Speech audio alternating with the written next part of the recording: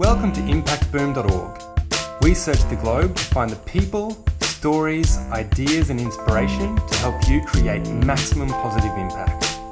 Each week, Impact Boom brings you thought-provoking interviews with world-leading practitioners passionate about creating positive social change.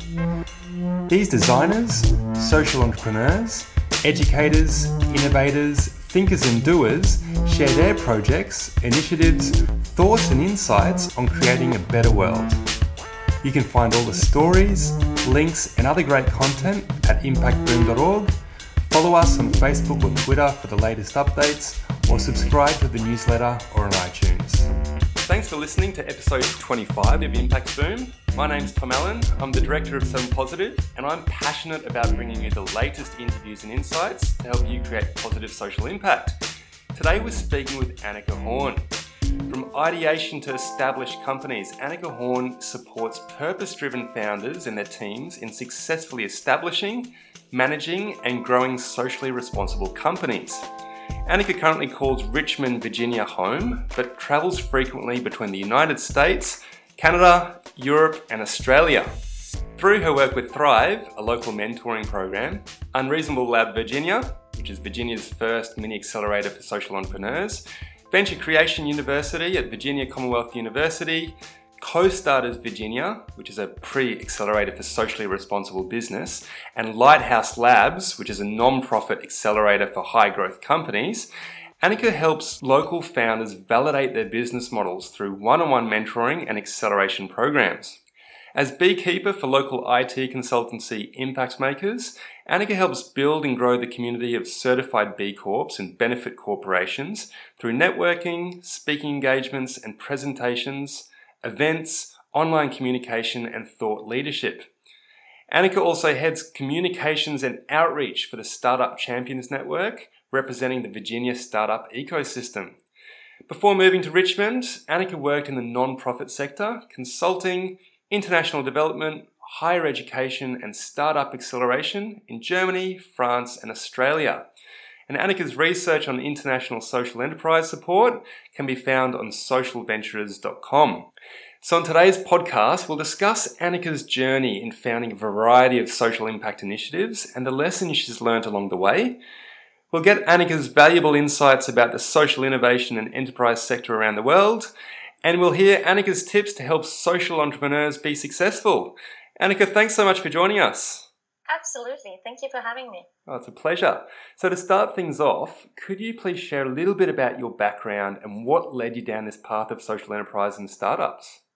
Absolutely. So I was born and raised in East Germany, and after high school, after having lived in such a small village on the East German countryside, I knew I wanted to go and explore the world. So among other things, I found myself in Thailand teaching English and decided that I wanted to devote my career to really making a difference for people who were less fortunate than me. So what do you do when you want to make a difference for other people? You go and work for a charity, you go and work in development aid.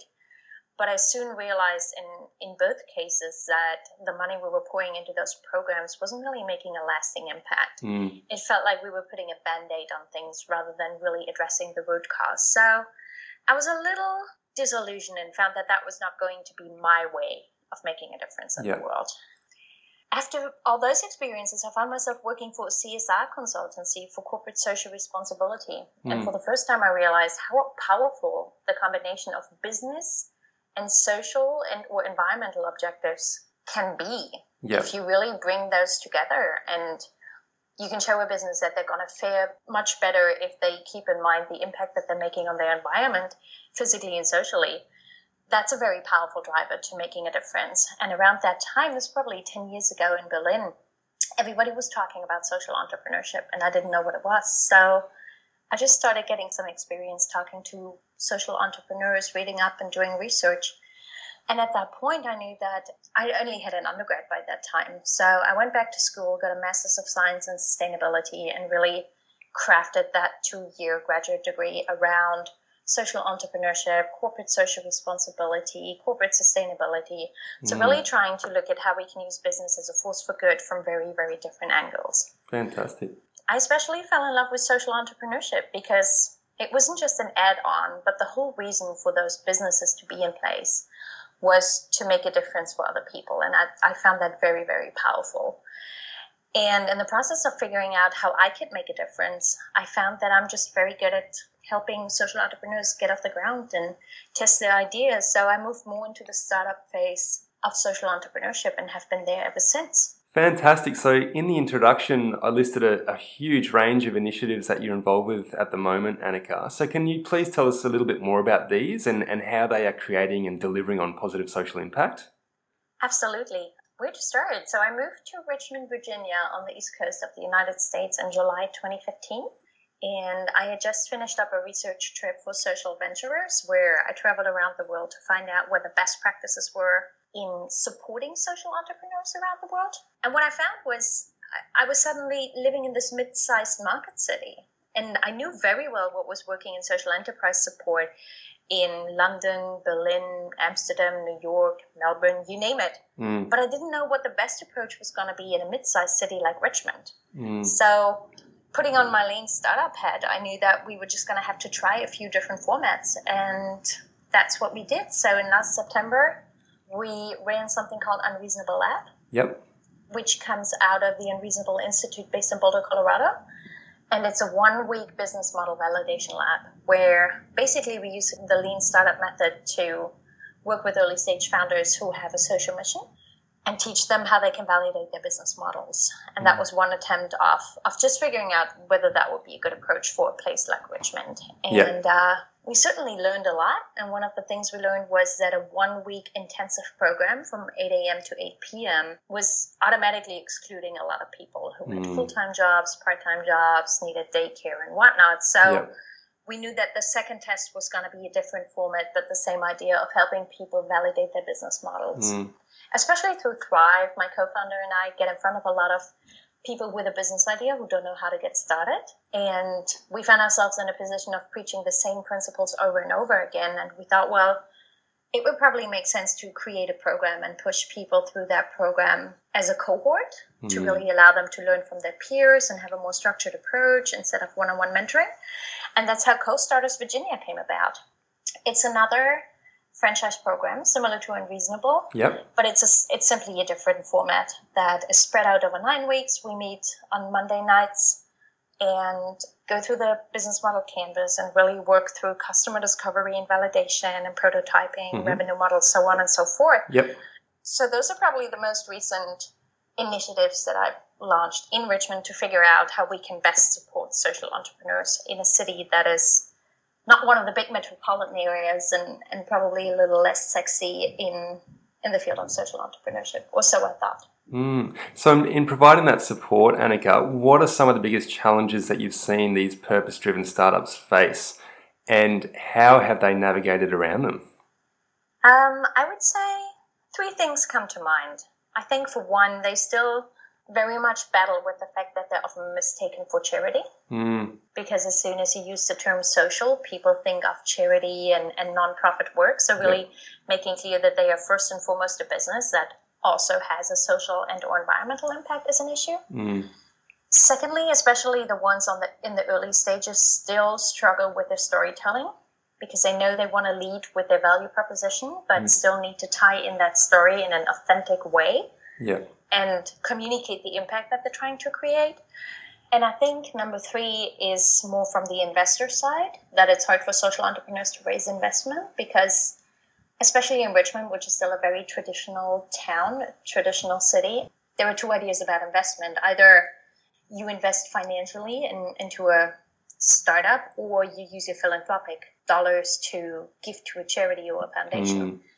And what we've been trying to create over the last year and a half is a better understanding that they are not mutually exclusive and that by making a smart investment with a return on investment, you can also create a social impact by investing in a company that does not just maximize profit, but also has some love for creating a social or environmental impact in the community. So what advice then would you give to an aspiring social entrepreneur who has an idea at the moment but is really unsure of what steps they need to take in order to move that idea forward? I think the best way, and I tell this every entrepreneur that I work with, is go talk to your customers. I've met a lot of social entrepreneurs who are more heropreneurs, who know they want to be a social entrepreneur and they're going to figure out what issue in the world they want to solve along the way. Yeah. And I don't think that's a healthy approach to really making an impact. So figuring out whether that problem that you're seeing is a problem that only applies to you or to a bigger target audience is going to be the first step. And then really trying to understand the problem in depth. And by that, I mean, how does it affect the beneficiaries or the target audience in their daily life? How does it make them feel? What are their pain points? What are they hoping to gain from a solution that you're creating for them? So in short, I think it's crucial for any social entrepreneur to create a solution with the target audience and not for them. Yeah, it's a great insight. So what are the biggest changes then that you've seen in this social enterprise sector in the last 5 years or so? And where do you see social enterprise heading into the future? You know, Tom, I had to think about this one a little bit because I've been so all over the place, and it's, you know, I wouldn't want to try to compare the social enterprise sector in Australia with the one in Sweden, with the one in New York City, so it's really hard. Yeah. But one thing that I'm finding myself a little careful of, or maybe suspicious of, is the over-organization in the sector that I think is really stifling the progress. So I'm not a big fan of institutions that want to serve social entrepreneurs but are static and bureaucratic because, you know, social entrepreneurs are entrepreneurial. They constantly change. They constantly adapt. They need to be very lean in what they do. And I think having big organizations and big networks that are trying to regulate, that are trying to do advocacy, even though that's really important, is dangerous for the sector because it means we're going to be less able to respond quickly. And I think this bureaucracy is just a mindset that doesn't fit very well with what social entrepreneurship and especially social innovation is all about. Yeah, that makes sense. So before you spoke a little bit about investment as one of those third points before, Annika. So what advice then would you give to someone who's looking to get that sustainable funding for their initiative? I think this is almost true for any kind of startup, is have metrics in place and be able to prove that you have traction and that you've had some success. So even if all you have is a landing page, if you can show that you've had traffic on your page and people are willing to give you their email address to follow up with them, that is traction. You're proving to an investor that what you do is something that other people care about and that they want to engage in. So picking success metrics early on and really starting to track those rigorously is absolutely important. I think otherwise I wouldn't give anyone any money if I can't see that there is a real interest in the community. Yeah. And secondly, I think, again, as with any startup, lead with how you're going to be sustainable. It's, you know, there are so many heartwarming stories out there and that's all good and great. But if you're a social entrepreneur who wants to run a social venture, be it for-profit or non-profit, I think every investor wants to see how their money is going to do good in the long run and not just be used up and they're going to come back a year later and open their hand and need more money. Yeah. So there needs to be a certain model for financial sustainability. And I think that's what a lot of entrepreneurs are still trying to figure out. Yeah, fantastic. So, I mean, in your travels around the world, Annika, you've lived and worked in a number of them. Which of these countries do you believe are really leading the charge when it comes to social enterprise or even social innovation? And what are they doing that you think that other nations can adopt? I would say what immediately comes to mind is the UK. They're several decades ahead of us, not least thanks to the government's early understanding of what social entrepreneurship can do on a large scale. So the government, I think, as much as 20 or 30 years ago, started just giving out some grants that allowed for experimentation in the best support models for social entrepreneurship. And that has really helped raise awareness. And of course, if you have 20 to 30 years of experience in what works and what doesn't work in your society in terms of empowering, enabling, training social entrepreneurs, you're way ahead of the curve. And they've really figured out how can we use social entrepreneurship not just as grassroots, but really to help us tackle some of the bigger societal problems that usually, you know, a lot of citizens look to government to solve for them. Yeah. But tying in social entrepreneurs is actually a really, really smart way. And I wish that more governments were we're following that example. And then I'm not saying that because I'm in Australia right now, but I have to say Australia and the support organizations that I met here in Brisbane and Melbourne really, really surprised me. The one thing that really stood out to me was the very self-critical approach that was very forward-thinking about financial sustainability, teaching social entrepreneurship, social innovation, design thinking in high school. It's a conversation that you and I had, was something that I didn't come across in other countries. And that was incredibly inspiring to see what you guys are doing down here. So I would say the UK and Australia are probably the countries I find myself talking about most when we discuss best practices. Very interesting to hear. So you've mentioned government just before. Are there any specific actions that you've seen governments take beyond the UK that are really helping to create a community of these innovative social entrepreneurs or innovators? Unfortunately, outside of the UK, I can't say that I have. But it's possible that I just didn't ask the right questions. I think in general, the role for government is really help set a framework that allows social innovators to experiment, to fail quickly without doing too much damage on the way. Yep. And really just, set that framework and the regulation, but then also get out of the way. Yeah. Because I just don't think that government has a big role to play in really getting deeply engaged in social innovation processes. I think there's a step for them to help prepare the ground and then also to reap the fruit. But in between, I think social entrepreneurs and innovators and change makers are best left alone to figure out what works and what doesn't, and then tie it back into the system once we know what works. It's very interesting to hear. So are there any particular tools that you use which have proven to be invaluable in the development and daily running of these different projects, Annika? You're going to laugh about me, but I really do actually have a business model canvas hanging in my house that helps me just keep track of what I'm trying to do in the different initiatives that I'm engaged in. Yep. To really help me stay accountable and keep an eye on the big picture.